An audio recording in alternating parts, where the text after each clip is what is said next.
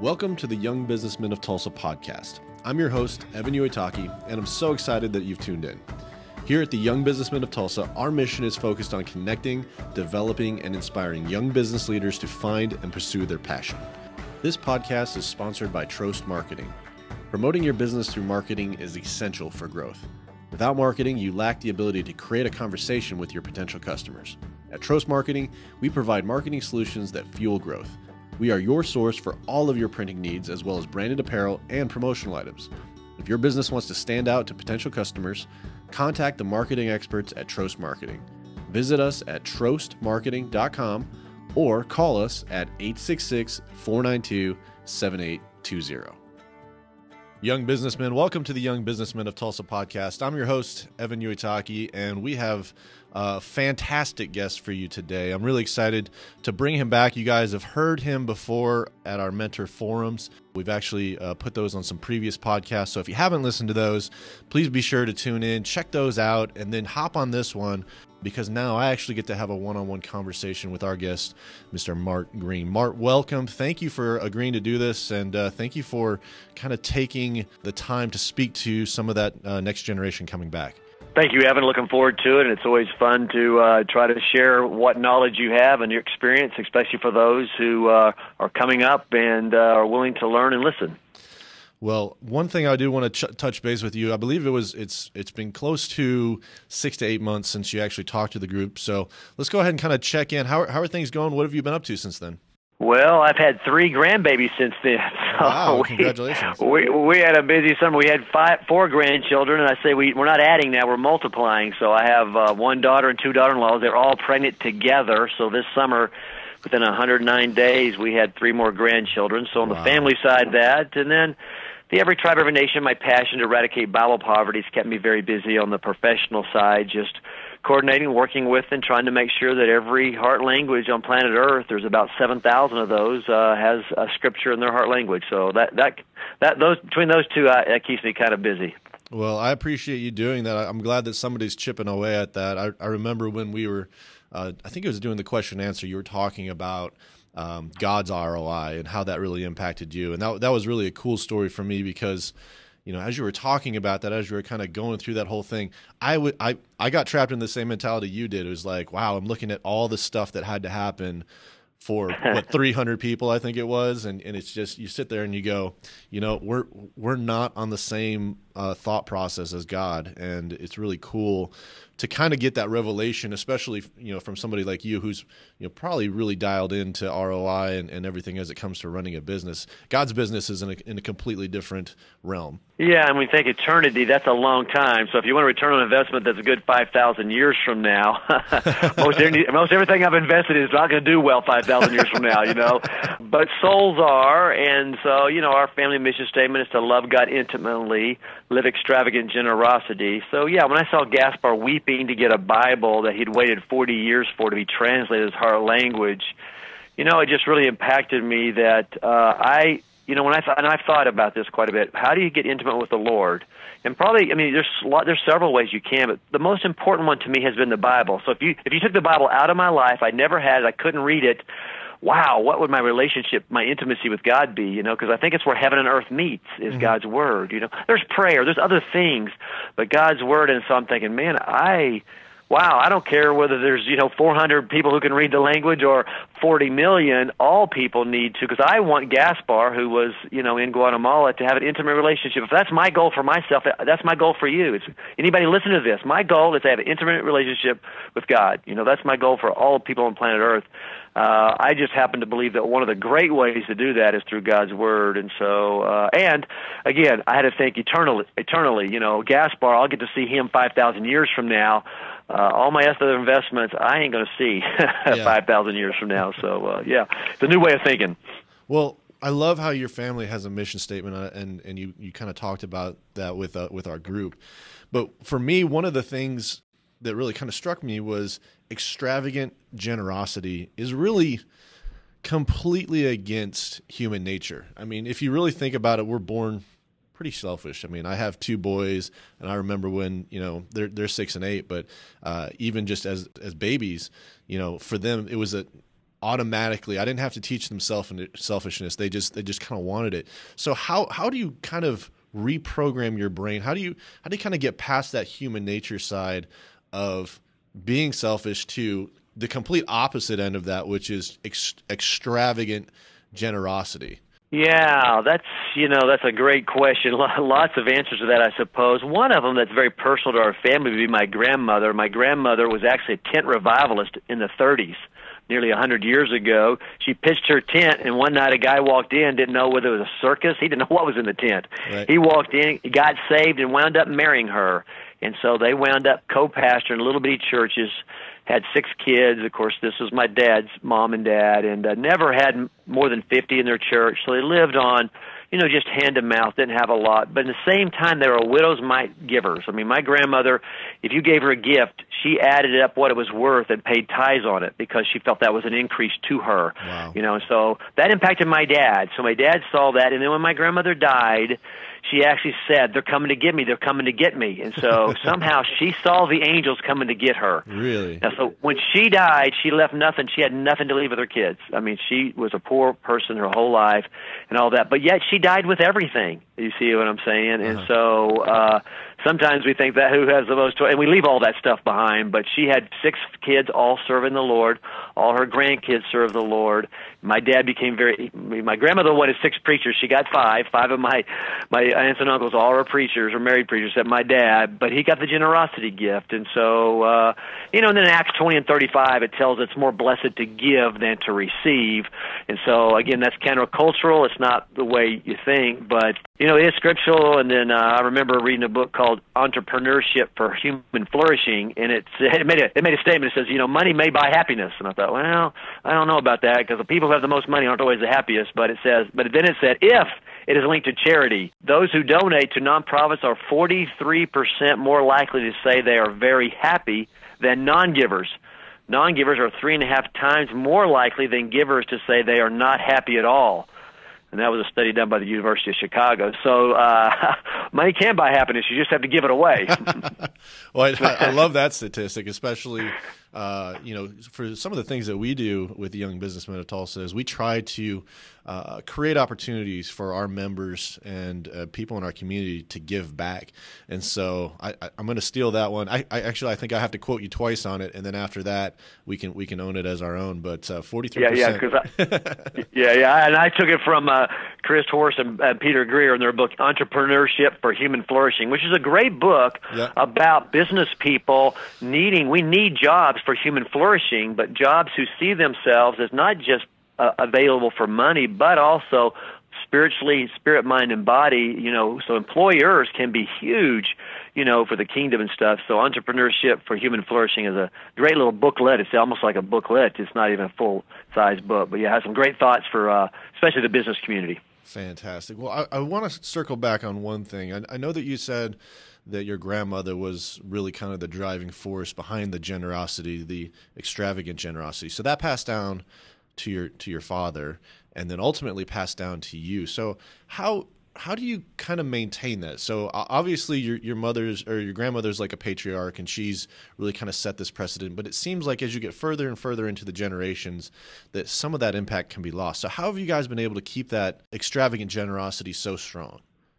Yeah, I think one of the things that we try to talk to our kids, and if you use symbols or images, it always helps. We've always talked about the business, and we have several businesses here, but Hobby Lobby is by far the largest business, and we kind of compare it to trees. So every time we open another store, we plant another tree, right? So we've got 740 trees out there now.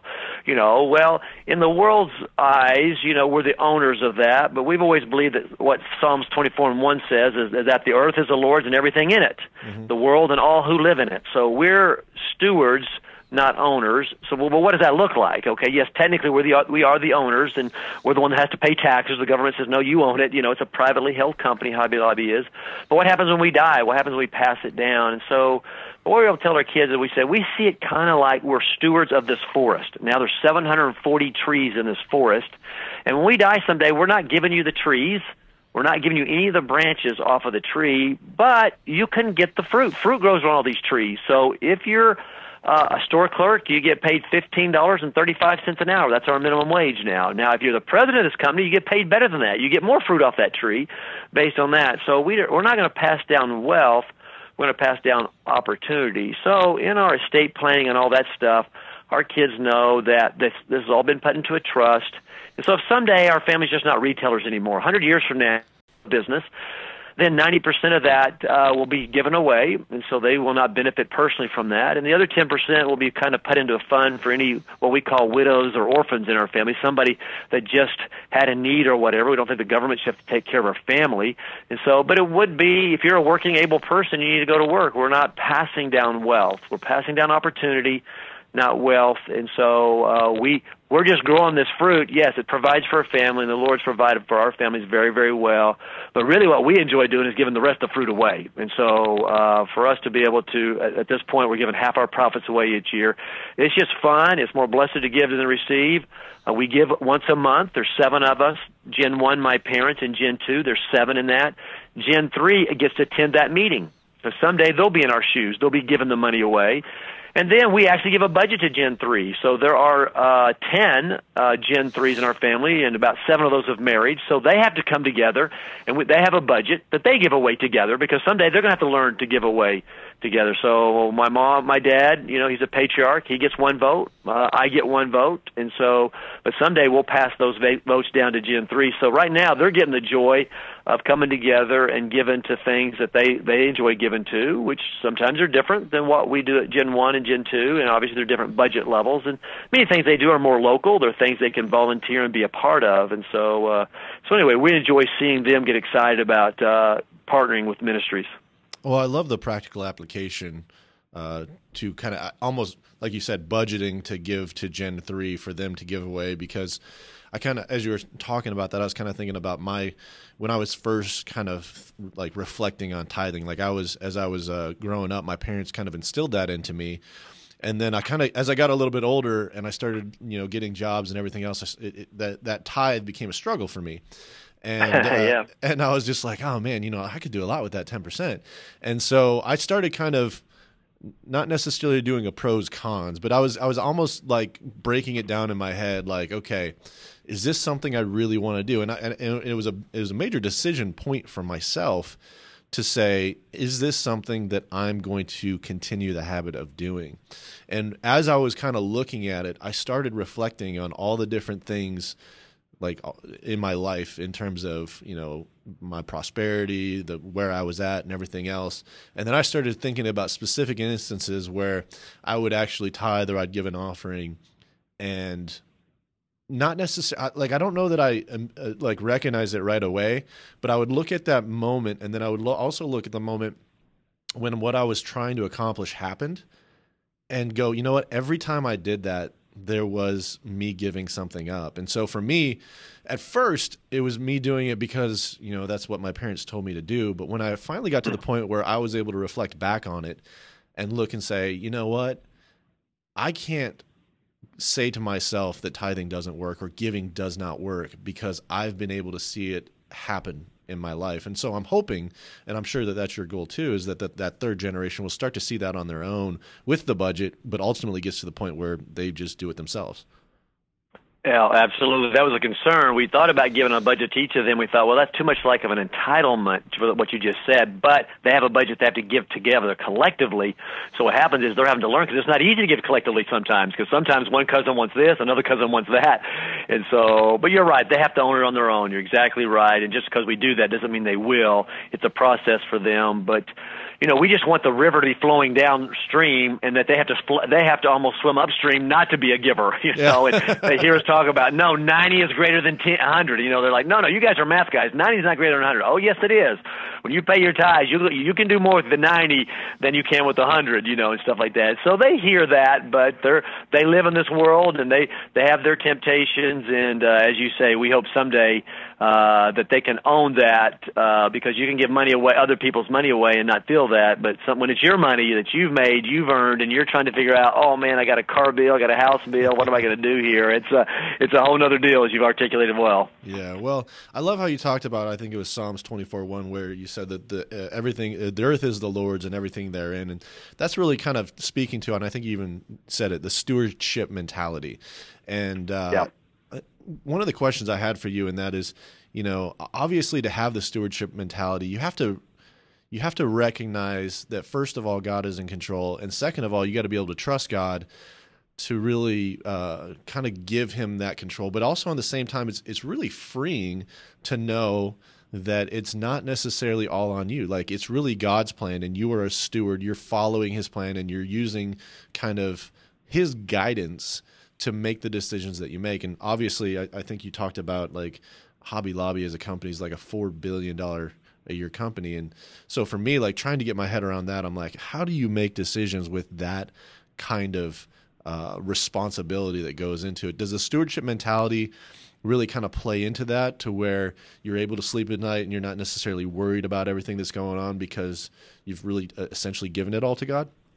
Yeah, and that was a process for our family too. It was in 1984 that my dad called the family all together to his house for a meeting, which has only happened twice. Yeah. Once was in 1984, and that was to tell us that he did not think Hobby Lobby would be able to continue.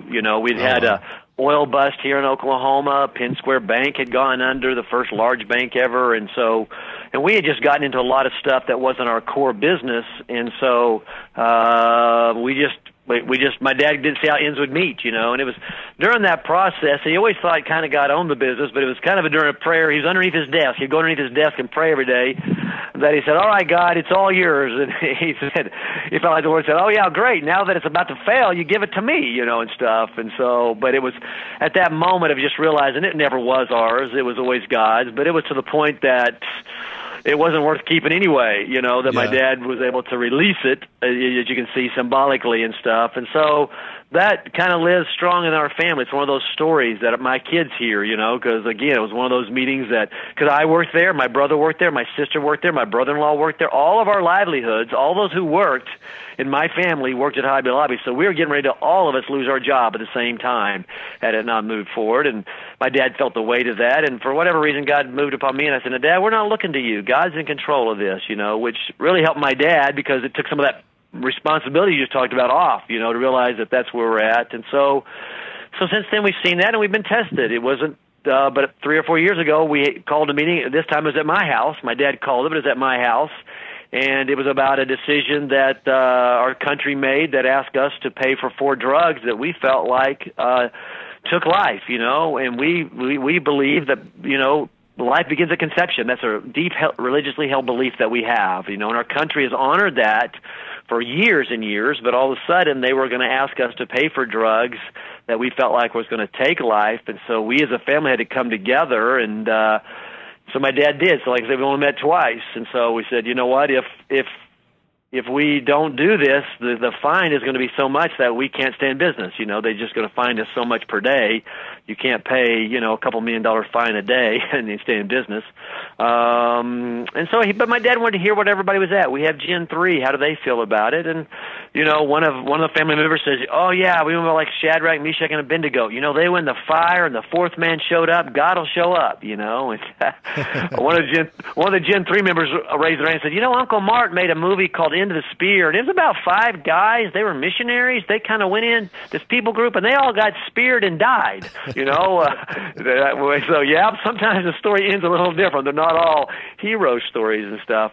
But in the end, we said, this is God's company, and we just feel like taking life is not something we can do, and so we will. We'll allow. We had to sue our government. We didn't want to do that. We love the country we live in. We love the opportunities that we've had here, but we were just put to the point that we had to choose between life and our government, and so we allowed our name to be used to in that lawsuit, and for whatever reason, God allowed that one to go all the way to Supreme Court, and fortunately we won. But either way, we could have gone through and been victorious. We could have gone through and lost. But either way, God, we felt like it could provide for us and do whatever He wanted to. So yeah, I think a lot. So people said, "Man, did you worry about that?" And Dad said, "No. Once we made the decision that this was life, then it was up to the lawyers. We turned it over to them, and they had to do it. But I didn't lose any sleep over it. You know, even though it would have been a huge deal because we won 5-4. It could have been 5-4 the other way. You know, and been quite a different story for us. But by not feeling like you own something and you're going to lose something you own and you're a steward, then it does help you have different emotions and thoughts about the process." Well, as you're kind of talking about that, I'm just thinking to myself, like it's always good to look back at it and kind of say, this was this and this was that and everything else. But I'm sure there was still a bit of a struggle when the whole thing was going on. I know you said you didn't lose any sleep, but what were some things that you said to yourself or your family did to really encourage each other while you were going through that? Because that was a long process, and you guys lost a couple times before you finally won. So what were some of the things that you guys were able to actually do to kind of encourage yourself and kind of keep yourselves on the right track with that and not get discouraged? Yeah, and I think it was just a lot of it did have to do with just that mentality that we had gotten to of the stewardship versus ownership. And we just, there's a verse in Daniel that says that our God will deliver. We had that posted on a billboard right across the street. Our God is able to deliver, and so whether it's through the fire or not through the fire, and so, and so again, it really was. And then we just went back to work. I mean, it's a long process. It's not like it all happens in 3 weeks. I mean, it goes on and on. You don't know what's going on. So at some point you just say, you know what? I can't do anything about that. Yeah. I'm not a lawyer. I can't argue in front of the Supreme Court. Sure, we had to answer questions. We were thinking, well, what if we lose? Is there another creative way we could do that? And we had, a team here doing that. So again, we just said, the best thing we can do is just go be the best business we can. The more money we make, the more we can give away. The more we think about this, it's just out of our hands. So when something's out of your hands, you can only do so much. So yes, we strategized. We got the best lawyers we could. They would sit down and talk to us at different times. But again, for as stressful as the situations as it could have been, had we taken the ownership position, it wasn't near that, and so so we were fortunate. Again, that's part of faith. Part of faith is stepping out of the boat, not knowing whether you can walk on that water or not. You can worry about it. Okay, am I going to weigh too much? And all this kind of stuff. But God had taken us through these other situations. I think, in the past, we thought the business we were going to lose it. We turned it over to God. We said, okay, here's our estate planning. Kids, you can't have any money. There's no wealth coming to you someday. You're not going to be a multimillionaire someday. You're going to be whatever you earn. All of those things I think helped prepare us when the Supreme Court situation came, so that again we didn't have to go through biting our fingernails every day. Yeah, I remember in the forum you talked about how they kind of started drilling down, trying to figure out what your motives were. And they were trying to say, well, you don't like women, or you don't like this, or you don't like that. And they finally kind of came to the realization, like after they jumped to all those different conclusions, it was just you're living your faith. And I think that was probably I would have taken that as a huge compliment that, that they finally saw that your motives were not to be malicious, to be hurtful, to really forward any kind of agenda other than we are so rooted in our faith that we are willing to take a stand. And I think a lot of people are not necessarily to that point yet. So I want to first of all say, thank you for doing that. And I think it's awesome that you do that. But at the same time, when you hear things like that, you just sit there and kind of stand back and say, okay, man, I really need to keep aspiring, keep pushing towards, building my relationship with God, because I don't know that I could do that right now. And I'm sure there's a lot of people listening that just kind of sit back and go, how do you truly get to that level? Yeah, and I think it's just like tithing. You do it when it's small. Right. My grandmother gave not when she was making $1 million. She never made $1 million in her entire life. She didn't have any money. And I think that numbers actually show the more money you make, the less you're going to give. So if you don't give when you have $100, you're not going to give when you have $100,000.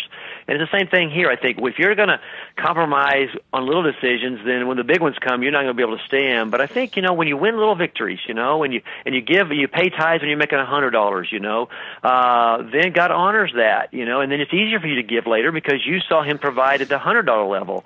But if you don't do it at the $100 level, like I say, people don't get more generous; they get more stingy actually as they make money. So if you find a generous giver, I bet you'll find out for the most part, if you go back in history, they did it when the numbers were $100. They didn't wait until the numbers got big. And I think it's the same thing on the faith journey. I think God took us through several things in our company, challenging decisions that we made, closing on Sundays. We used to be open Sundays. We closed on Sundays. That's financially not a good decision. There's no consultant that'll say you're going to make more money closing on that seventh day. You see what I'm saying? But it was a conviction of ours, and so we took it and we went through and we saw God provide through that, because that was a risk at that time for us. And so I don't think God ever I don't think Daniel went to Lion's Den. That wasn't his first test.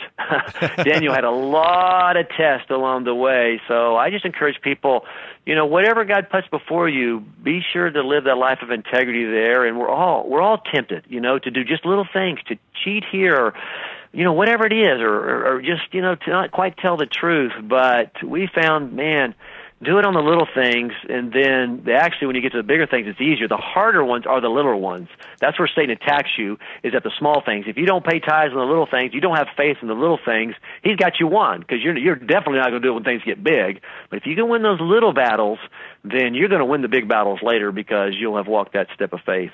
Well, I love that you talked about those tests and those trials, because everybody goes through those, and I think that a lot of people really look at them of, why me, or why is this happening, or what did I do, or those kinds of things, and I love looking at it from the perspective of that those little trials and those little tests that you're dealing with right now are ultimately preparing you for when you do have more responsibility and you do have more authority, so that you can ultimately overcome in the bigger stage, and you're really proving yourself on the smaller stage. I love the quote, you can't have a triumph without a test. You don't have a platform to ultimately say, hey, I'm here, I'm able to overcome this because of God, because you look at all the things that really kind of come up against you. I mean, going against the government, that's one of those things where you look at that and go, wow, that feels impossible. But when you come back and you're able to look back after that happens, I mean, that's one of those things where you can ultimately just not point to yourself, but point up and say, that's not me, that's God. And that's how big my God is. And my God has the ability to take care of me no matter what test or trial that I come across. Yeah, and it just every morning I get up and I read some verses, and I pick a verse for the day. And what you just said reminded me of my verse today, and it was 2 Timothy 2:15. And I'm reading the New Living, but every morning I compare it in 5 different translations. And I happen to like the Amplified version of 2 Timothy 2:15. It says, "Study and be eager and do your utmost to present yourself to God approved, tested by trial," that's what you just talked about, yeah. A workman who has no cause to be ashamed, correctly analyzing and accurately dividing, rightly handing and skillfully teaching the word of truth. That's why I say this book is alive. It's just what you talked about. But if we'll be approved, we'll be tested by trial, but we'll come out on the other side, and God will be there for us, which is what you just mentioned. So, well, that's fantastic. I appreciate you taking the time to kind of give back to our group. I mean, a lot of times, when we hear about people like you in the position that you're in, it's almost like we put you on a pedestal, and we feel like, man, these guys are untouchable, these guys are unreachable, and I love how open that you've been, and I love how you really have a desire to give back to that next generation. And I think that goes back to that extravagant giving. So I want to say thank you for taking the time to speak to our group. Thank you for coming and actually meeting with us in person. I just kind of want to turn it over to you and just kind of let you kind of say something to the group, and whatever's on your heart. What do you want to leave us with today as we kind of move forward into 2017? Well, I love to pray for the group, and I usually like to pray my scripture of the day. So I think I'll just pray the scripture that we just read, the 2 Timothy 2:15, if that's all right, Evan. Yeah, and so I appreciate what you're doing to mentor and study and be eager and ready. So that's what you're doing today. If we listen to other people, I listen to other people. People have come along and helped me along the way. None of us can make it by ourselves. And so, Lord, I just thank you for Evan. I thank you for each person who's listened to this. And I just pray that we would be steady and be eager to do our utmost to present ourselves to you approved. Lord, help us to make the little decisions along the way, those that we get tested in those trials, Lord, because we know that as we win those little victories, you'll help us during the big victories. And so, Lord, we just ask you would help us correctly analyze and divide the word, which is your scripture, Lord. You've given us your word. You've given us your plan. And so I just pray for each of those, Lord, to take your scripture and read it, Lord, that you would speak to their hearts and guide them in the step that you would have them. And, Lord, that even when there's dark days, that they know that you never leave them, that you love them, that you go beside them, and that, Lord, we want to do this. And we just pray that each of us would do this for your glory. And we just thank you for the health and the opportunities you've given us. Amen. Amen. Well, Mart, thank you for taking the time, and we appreciate all that you're doing with Hobby Lobby, Mardel, and everything else. So with that, just remember, guys, only you can be you. So be the best you that you can possibly be. We'll see you guys on the next podcast. Young businessmen, thank you for listening. I hope you've enjoyed this podcast. And if you'd like to learn more about the young businessmen of Tulsa, check out our website at www.ybtok.com or email us at ybtoklahoma@gmail.com.